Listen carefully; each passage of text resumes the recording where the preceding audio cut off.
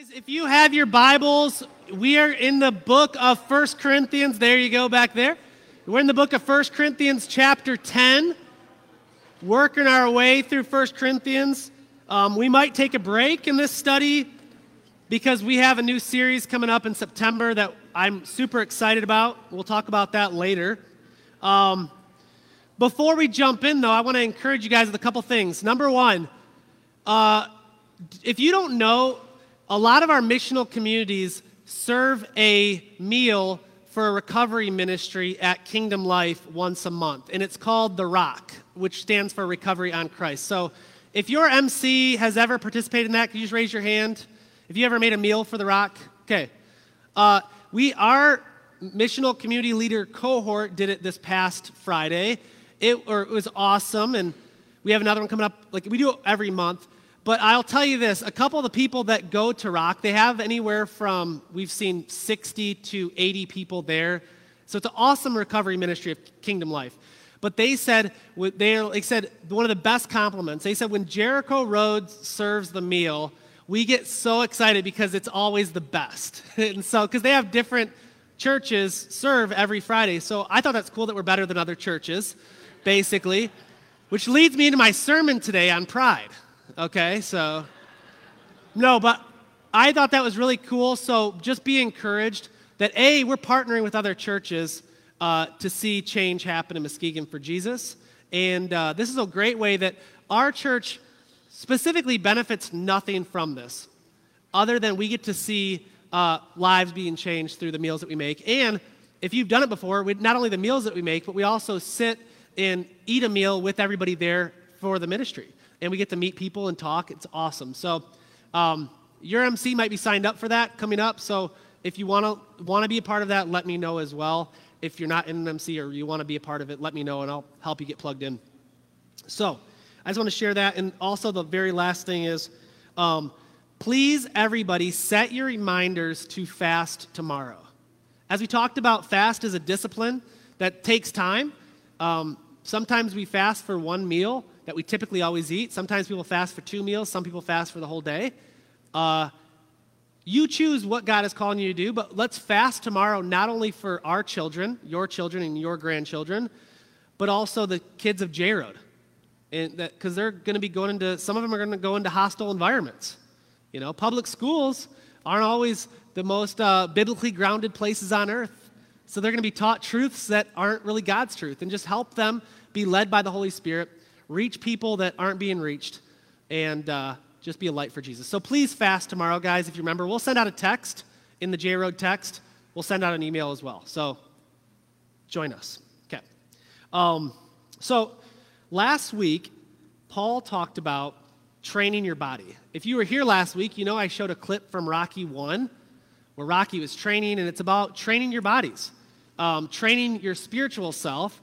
So Paul said, I do not become disqualified. And so how do we train ourselves? We're talking about self-control and self-disciplines.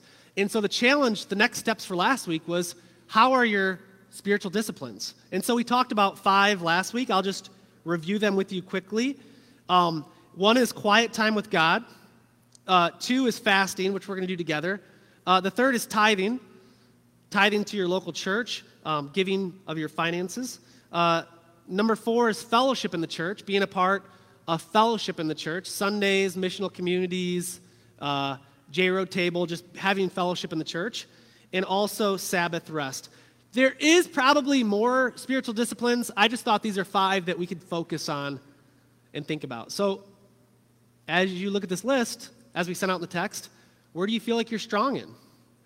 Where do you feel like you're doing well? Maybe you're doing well in all of them. Maybe you're not doing well in any of them. That's kind of a good start for us to think about. How are we doing in our next steps? Our daily rhythms. And really, these rhythms are in place so that we stay close to Jesus, right? Like, nothing keeps you closer to Jesus if you fast, right? You fast all day, you're hungry, you're thinking about it. And so it gives you every time you feel that hunger pain, it's a reminder to pray for whatever you're fasting for. It's really good. But today, in 1 Corinthians chapter 10, Paul shares a warning to the Corinthian church. He gives them a warning. And the highlight of today's message is found in 1 Corinthians 10:12. So I'll jump ahead and read 10:12. He says this, "So, if you think you are standing firm, be careful that you don't" what? He's telling them, be careful. If you think that you got it all together, if you think that you know all the answers and that you're standing firm, be careful, because that is the time when you fall. Okay? And so we're going to break this down a little bit. But earlier in 1 Corinthians, we all know that 1 Corinthians isn't broken down. The letter originally wasn't broken down in chapters, right? The church in Corinthians got a letter, and they read the whole thing. So earlier on in the letter, in 1 Corinthians chapter 4, he says, some of you have become arrogant. And he kind of accuses the church of being puffed up and arrogant. Maybe they're arrogant in their spiritual walk. Like, hey, I've been baptized. I have freedom in Jesus. I can do whatever I want. They became prideful. And Paul even says, it appears that some of you are kings. And he says, and he even says sarcastically, if you read in chapter 4, he kind of rebukes him. He says, maybe I could reign with you. Maybe I could be in your court. And he says, obviously, you guys are kings now. And he's kind of making fun of the church a little bit because they became prideful. And then he goes on to say, I am a slave to all people. I became weak to all people. I don't even have a place to sleep. And you guys are acting like kings. And so he warns them. And so today, he gives them a warning and basically says, you guys are flirting with disaster. You guys are flirting with disaster. And here's one of the main points. When we get prideful, disaster is very close. When we get prideful, disaster is very close. It is right at our door. And here's just a couple scriptures from Proverbs written by the wisest man, other than Jesus to ever walk the earth. It says this in Proverbs 16:18. Pride goes before destruction, and a haughty spirit goes before the fall. And Proverbs 11:2 says, when pride comes, then comes what? When pride comes, then comes, saying be careful. He's saying, if you notice yourself becoming prideful, making haughty comments, becoming boastful, thinking that you're better than everybody, that's when disaster comes. And that's a theme throughout the whole Bible, right? Don't become prideful. And so here in 1 Corinthians 10, Paul gives a warning. He's saying, be careful because even you could fall. So let's look at the first part in verses 1 through 5. This is a warning he gives. It says, for I do not want you to become ignorant of the fact, brothers and sisters, that our ancestors were all under the cloud, and that they all passed through the sea, meaning the Red Sea. They were all baptized into Moses in the cloud and in the sea. They all ate the same spiritual food and drank the same spiritual drink, for they drank from the spiritual rock that accompanied them, and that rock was Christ. Nevertheless, God was not pleased with most of them, and their body was scattered in the wilderness. Their bodies were scattered through the wilderness. It's what a challenging warning to the people. He's saying, look at your forefathers. Look at all the blessing they have. These people, they had extreme, spiritual privilege. Could you imagine if you went through something in your life where, Lake Michigan was split down the center and you crossed over on dry ground and you saw God's hand do something like that type of miracle? Or, they had a cloud by day, which the cloud represented God's guidance. So they had a pillar of fire by night and a cloud by day, and the cloud was shade also in the desert, but also directed them where to go. And when they said, God, we don't have any food, what did God provide? Manna from heaven. So every step they saw miracle after miracle after miracle of God. And they had such an awesome privilege. And what does Paul say at the end? God wasn't pleased with that, most of them, and their bodies were scattered in the wilderness. It's what? What? This should be a warning. He meant it as a warning. And so, you think these folks that seen these things would be so faithful. The Israelites, as they came out of Egypt, would have been so faithful. And if they saw the things that they saw, they would have the most faith of anybody. But what happened? After a month or two, they started grumbling, they started complaining. I wish we can go back into Egypt. I wish we can go back. I don't really trust God right now. This food that you're providing for us isn't that great. And they received God's punishment. And so what Paul is saying here is nobody's immune from falling. None of us are immune from falling. It's like you look at what Paul said last week, and it's up on the screens in chapter 9, verse 27. He says this. He said, "No, I strike a blow to my body and make it my slave, so that after I preach to others, I myself will not be disqualified for the prize." So after all the privilege think about Paul, what Paul went through. Paul was one of the only people to see the risen Jesus, right? He encountered Jesus. He encountered Jesus face to face. He was stoned to death almost and survived. It says in Acts that Paul was caught up to the third heaven and he saw things that were too glorious to even explain. And on top of that, he was blind and received his sight. On top of that, he received inspiration from the Holy Spirit to write 13 books of the New Testament. So Paul was like a spiritual titan. You know what he said? I have to train my body. I have to be up on my spiritual disciplines because I may be disqualified. Right? He's like, man, if Paul has a healthy fear of falling, shouldn't we? I mean, because he's seeing things that some of us would dream to see. He saw it with his own eyes. He saw Jesus face to face. And he said, I have a healthy fear that I may not finish strong. And this healthy fear, I believe, kept him close to Jesus. Right? And it's amazing to see that with all that privilege, he had this healthy fear of being disqualified. And so he's saying, don't think that you are immune from falling into sin and experiencing its disastrous effects on your life.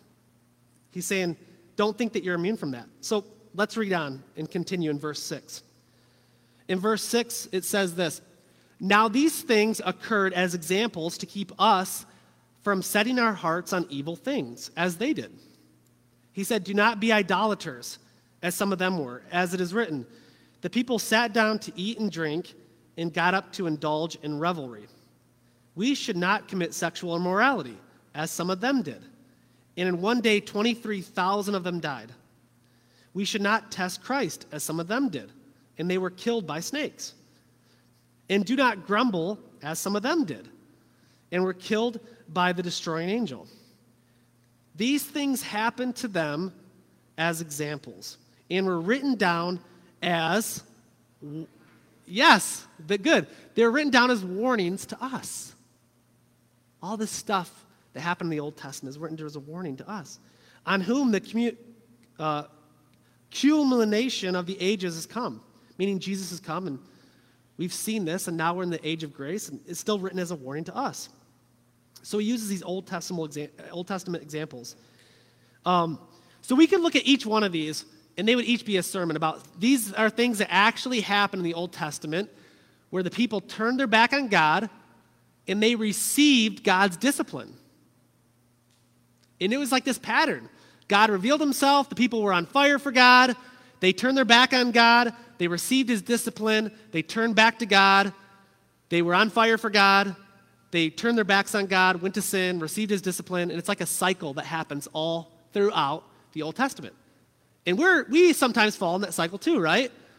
And he's warning them, don't become haughty. Don't become haughty. Don't think that you can't fall into sin. Don't think you can't fall. And so he gives them these 5 warnings. And so I'll just break these down little by little. And we just see 5 here. He told the first thing is, do not set your hearts on evil things. Do not set your heart on evil things. And so what does that mean for us? What does that mean for us? I mean, everybody here could think of a time in our Christian walk where we had this unhealthy desire for evil things, number one. But also, it's a desire for worldliness. It's to look at sin and desire it. It's to look at worldliness and say, everything that happens in the world, I want to be a part of that. And just having a desire for that. Whatever it is, partying, drunkenness, sexual morality, greed, money. And it's really at the heart of it is just not being content with what God has provided for us. You guys know each one of us, God has provided for us sufficiently, right? We all have a roof over our head. We all have food on the table. We all have clothes on our back. And that was, those three things, roof over our head, clothes on our back, food on the table, was the guidelines for richness.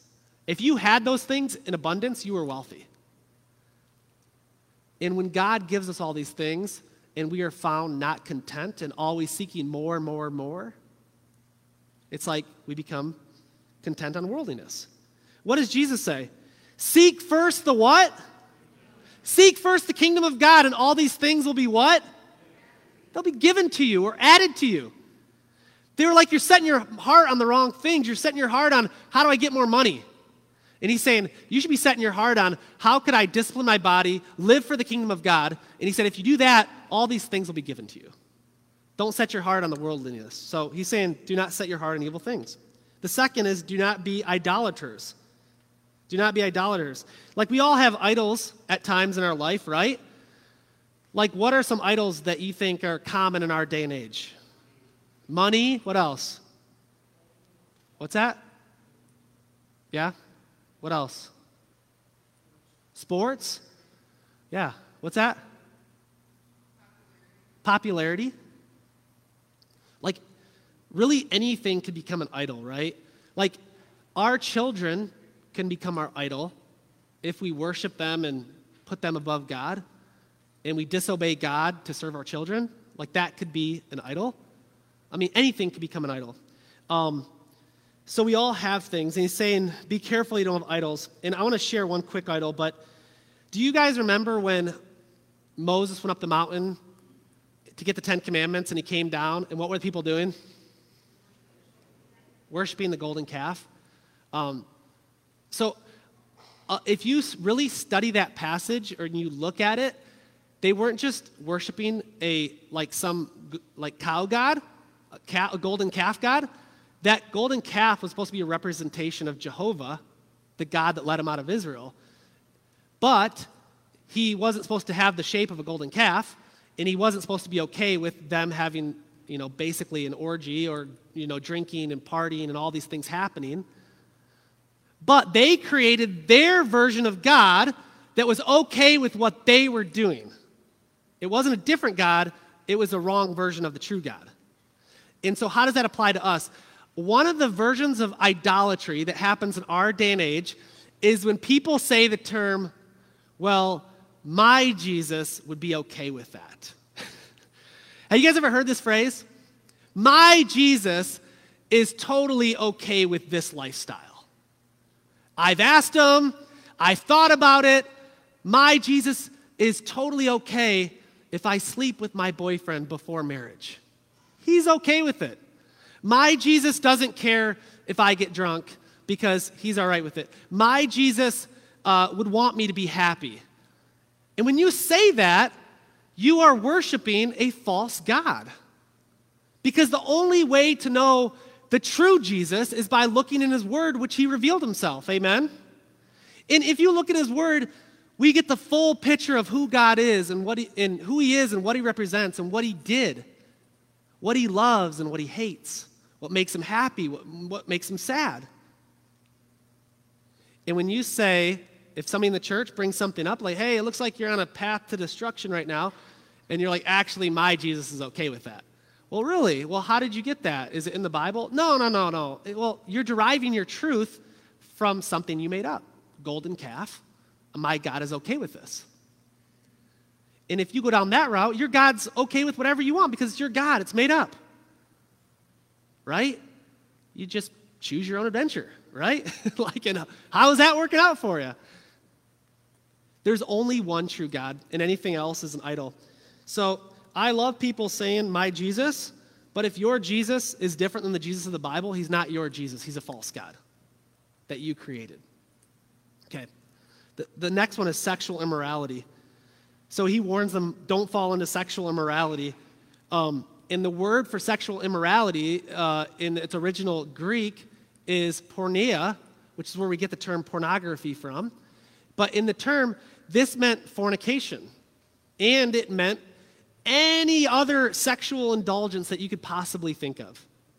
So, anything. So you guys all know what the term fornication means, right? So the fornication is having sexual relations with your partner before you're married. Marriage is good, right? Like God gave us marriage. Jesus blessed marriage, and his first miracle in Cana of Galilee was done where? At a wedding. He was at a wedding. A wedding is where two people, male and female, come together to be joined together in holy matrimony. And after that day, their marriage is solidified through this gift that God gave us called sex. It's a blessing. It's awesome. It's good. God designed it. But if your Jesus says it's totally okay, if you like somebody and your Jesus wants you to be happy and says it's okay to have sex with your boyfriend or girlfriend before the agreement of marriage, well, number one, you have an idol, and that's fornication. The Bible said don't do that. It's not good. And I can list off situation after situation where people, felt like fornication was okay, and they say my Jesus is okay because we love each other. There's no commitment. There's no marriage ceremony. And then this thing ends in disaster. And so he gives us this warning saying, do not do this. And it's not just that. It's anything in our day and age that's sexually outside of marriage, everything fit in. And with them, they were indulging in everything outside of a male and female marriage. And so he said, do not commit sexual immorality. Stay away from it. The next one was do not test Christ. Do not test Christ. Really what was happening is, you guys remember Paul was talking about his freedom? So one of the blessings of being a Christian is we have freedom.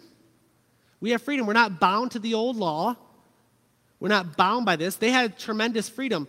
But if you use your freedom in Christ to push against the edges of morality all the time and thinking, how far can I go? How far can I go? How far can I push this?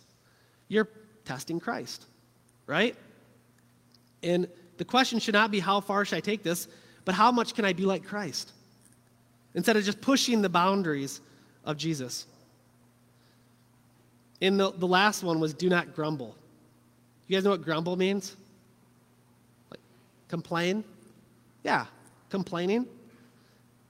I don't know if you guys know this, but complaining erodes churches. You guys know that? Complaining destroys churches. And if all the time it's, I don't like this, I don't like this, I don't like this. Well, number one, who's the focus on? Me. We come in here to sing songs of praise and adoration to God. We come in here to open our Bibles and say, what is the word God has for me today? We also come in here to say, where can I serve? Some people are doing security, some people are making coffee, some people are down in kids ministry. Where can I serve? I'm here to praise God, I'm here to serve, I'm here to look in his word. There's really no room for complaining. Now, if you see something that may be out of place or is a danger, sure, but not everything is just tailor fit to your custom experience, right? Well, I like this, I don't like that, I like this, the coffee's a little too sweet. It's that's why God made traveler mugs. If you don't like the coffee, bring your own, right? The music's too loud. Oh, the music's too loud. That's why God invented earplugs. Put them in your ears.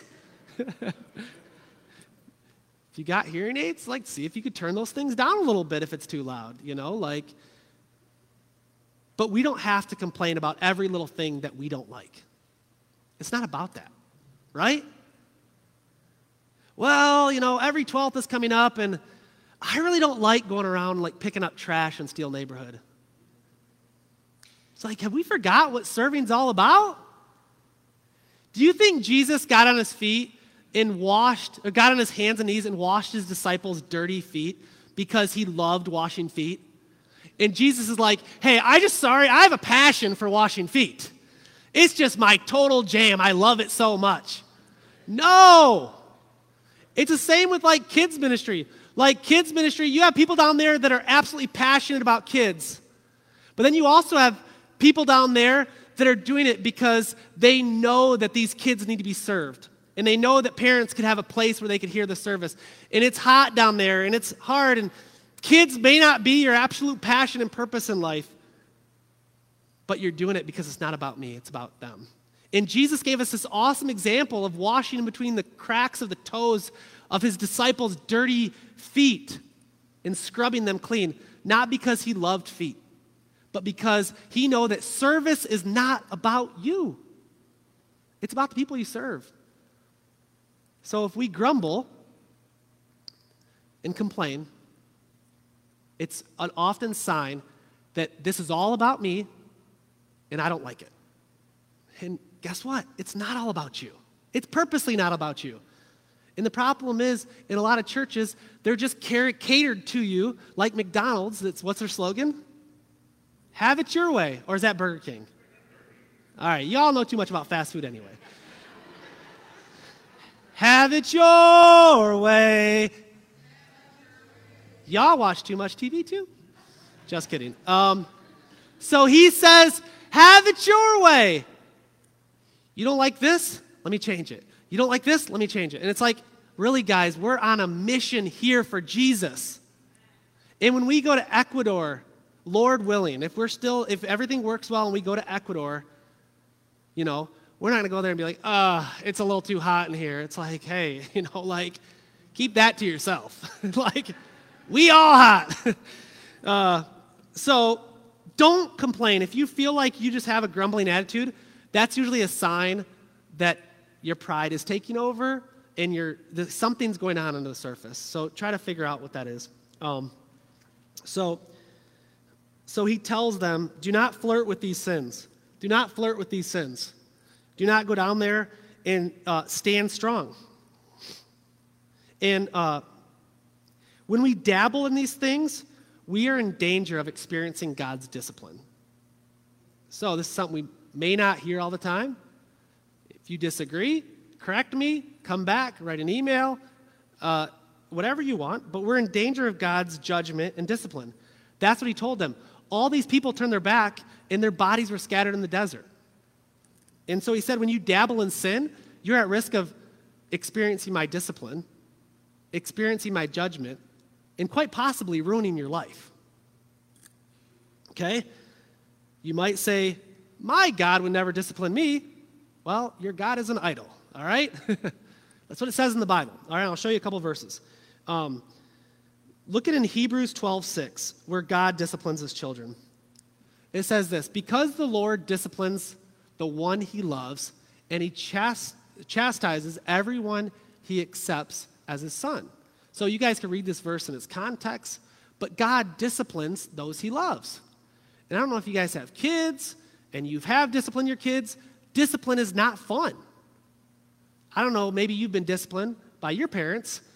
Discipline isn't exciting. It's not fun. It's oftentimes sad, but it develops us. And our parents did it because they loved us. Those that were disciplined in a correct way, in a godly way. 1 Corinthians, also in the book of 1 Corinthians, in the chapter over, it says this. Paul is talking about communion, and he's talking to them about, you guys, some of you have fallen into sin. And he said, that is why many among you are weak and sick. And a number of you have fallen asleep, which is, many of you have died. But if we were more discerning with regard to ourselves, we would not come under such, judgment. Nevertheless, when we are judged in this way by the Lord, we are being disciplined so that we will not be finally condemned with the world.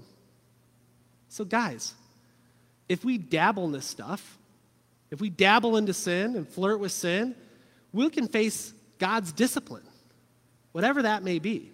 And we could fall. And we could fall.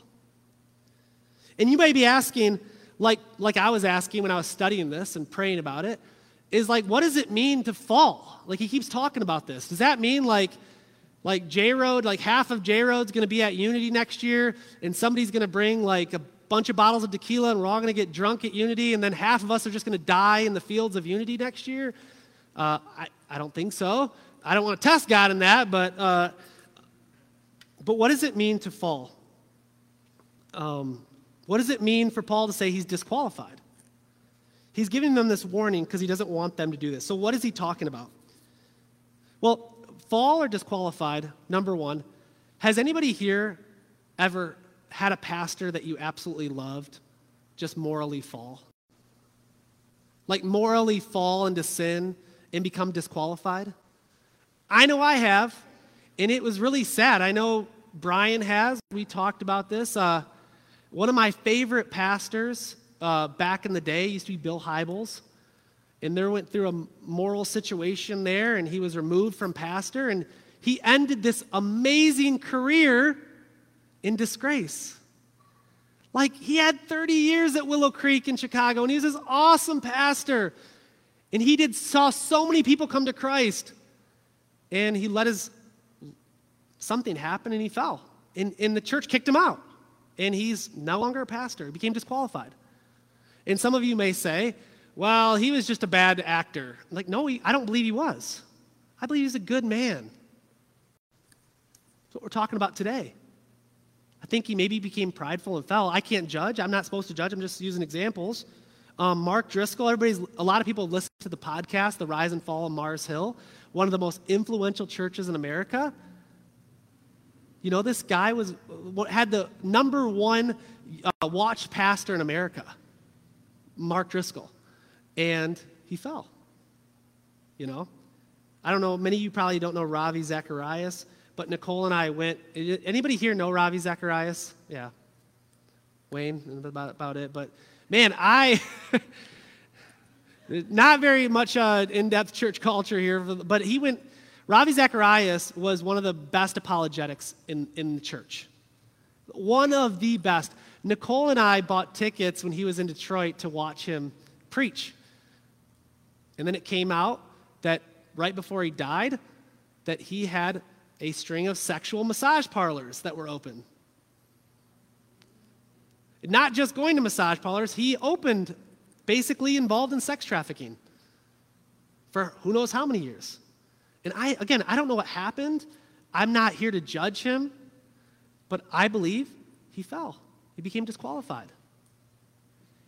And if you're sitting here, and what Paul is saying, if you're sitting here and be like, whoa, that's horrible, how could he? He's saying each one of you could fall into the same type of sin. I would never get involved in sex trafficking. Paul's saying, yes, you can. Be careful. Like, look at the next verse. Oh, it says, so if you think you are standing firm, be careful that you don't fall. You might be thinking of all of these things and say, you know, I would never do that. I would never do that. It's like nobody wakes up one morning and gets involved in a horrible sin. Nobody wakes up one morning and decides to have an affair and ruin their perfectly happy marriage. Nobody wakes up one morning and decides to open what Ravi did. Nobody wakes up. He's saying it can happen to each one of us, and it could destroy your life. And so to go back to what does fall mean, it could mean dying. We just saw that in 1 Corinthians 11, it could mean that you could become sick. You could become down and depressed. You could struggle with anxiety, all because you're entertaining sin in your life. It could damage your witness. That's one of the things as he said, if I'm trying to reach my work for Christ, and if I fall morally, I've damaged my witness. And now I potentially hurt people coming to Christ because of that. And that should break our heart just as much as anything else. I damaged my witness. I got drunk at the office Christmas party. I ran around without my shirt on. And now, when I try to tell people about things, they just think I'm a drunk or whatever. I've ruined my witness. And the other thing is, falling, Paul's warning, could destroy your life. Could destroy your life. Divorce, lose your job, losing custody of your kids, bankruptcy. We've all seen people we've watched sin destroy people's lives. And Jesus just doesn't have these things listed because he doesn't want you to have fun. He wants you not to destroy your life in sin, right? So be careful. Train your body. Do not become prideful thinking, hey, I go to church. Hey, I've been baptized. Hey, I'm an elder, or I'm a missional community leader, or I serve on the worship team. I would never do that. He's saying you can if you let yourself fall away. He's saying be careful. And then he ends with this final thing. Paul says God is faithful. In verse 13, he says, no temptation has overtaken you except what is common to mankind. And God is faithful. He will not let you be tempted beyond what you can bear. But when you are tempted, he will also provide a way out so that you can endure it. So God is faithful. Okay, so he leaves us with this encouragement. Only temptation that comes your way is what's common to man. So it's not going to be unique to you. It's not going to be supernatural. It's everybody's experienced it. And when you are tempted, what will God do for you?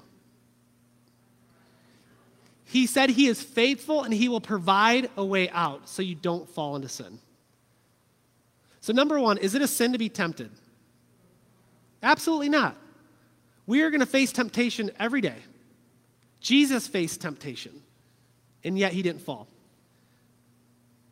Does temptation come from Satan or does it come from God? Okay. Temptation only comes from Satan. And God does not tempt us. It says that in his word. He'll not tempt us. And God, he'll never let us tempt beyond his bear. So Satan, in his tempting us, is restrained by God. God holds back Satan and only lets us be tempted up to a certain point. If you look at Job in Job 1, 6 through 12, and you look at what happened to Peter in Luke 22, he said that if it was up to Satan, he would utterly destroy you in a second. That's what Jesus says to Peter. If Satan has his way, he will utterly destroy you in a second. But I'm holding him back. And he's only limited to what I allow. But God said he'll always provide a way out. And he said he's faithful. So as the worship team comes forward, it gives us an encouragement also. What happens when we do fall? What happens when we do fall? We come back to the cross. We come back to the gospel. Look at 1 John 1:9. Is any of us here have fallen? We're at risk of destroying our marriage. We're at risk of losing our jobs. Our sin has entangled us so badly. Look what it says in 1 John 1:9. It says, if we confess our sins, he is faithful and just and will forgive us of our sins and purify us from all unrighteousness. That's the good news of the gospel, amen? So God is not only faithful in that he'll provide a way out when we're tempted, he's faithful in the grace of God, and what Jesus did on the cross is so much bigger than our sin. And when we fall, we just cry out to God, repent of our sins. And it says, he is what? He is faithful and he's just to forgive us. He'll forgive us. And we get a fresh start. God is the God of second chances. He's the God of do-overs. That's why grace is so amazing, is you can't fall too far from God. Amen? But we don't want to test that. We don't want to test God's limits. I'm not saying he won't forgive us, but I'm saying we don't want to push our life because he's like, you may not die and go to hell because you're saved by grace, but because of the Lord's discipline and the Lord's judgment, you could screw up your life messing around with sin. And so the next steps I have for you are 3 parts. Number 1, ask God to reveal any pride that is in you. Ask God to reveal any pride that is in you. The thing about pride is we don't often see it. It's kind of like a bald spot back here. It's there, but I don't see it. That's how pride is. So we either need somebody in the church to reveal it, or we need God to reveal it to us. Number 2, repent of any pride or other sin God has revealed. And number 3, stay close in your walk with Jesus. Can we commit to doing that this week, guys? Church? Raise your hand. Raise your hand if you guys commit to doing this week. Let's pray. And we'll sing this last song. God, as we look at these next steps, we pray that you reveal any pride to us. Reveal any pride that we may have in us, any haughtiness, any boastfulness, and just bring it to the surface, God, in myself and in our church family. Reveal it to each one individually. If there's any sin that we've been flirting with that we haven't repented of, bring it to our attention, God, now. God, help us repent this week and turn to you. And help us stay close to you this week. In Jesus' name, amen.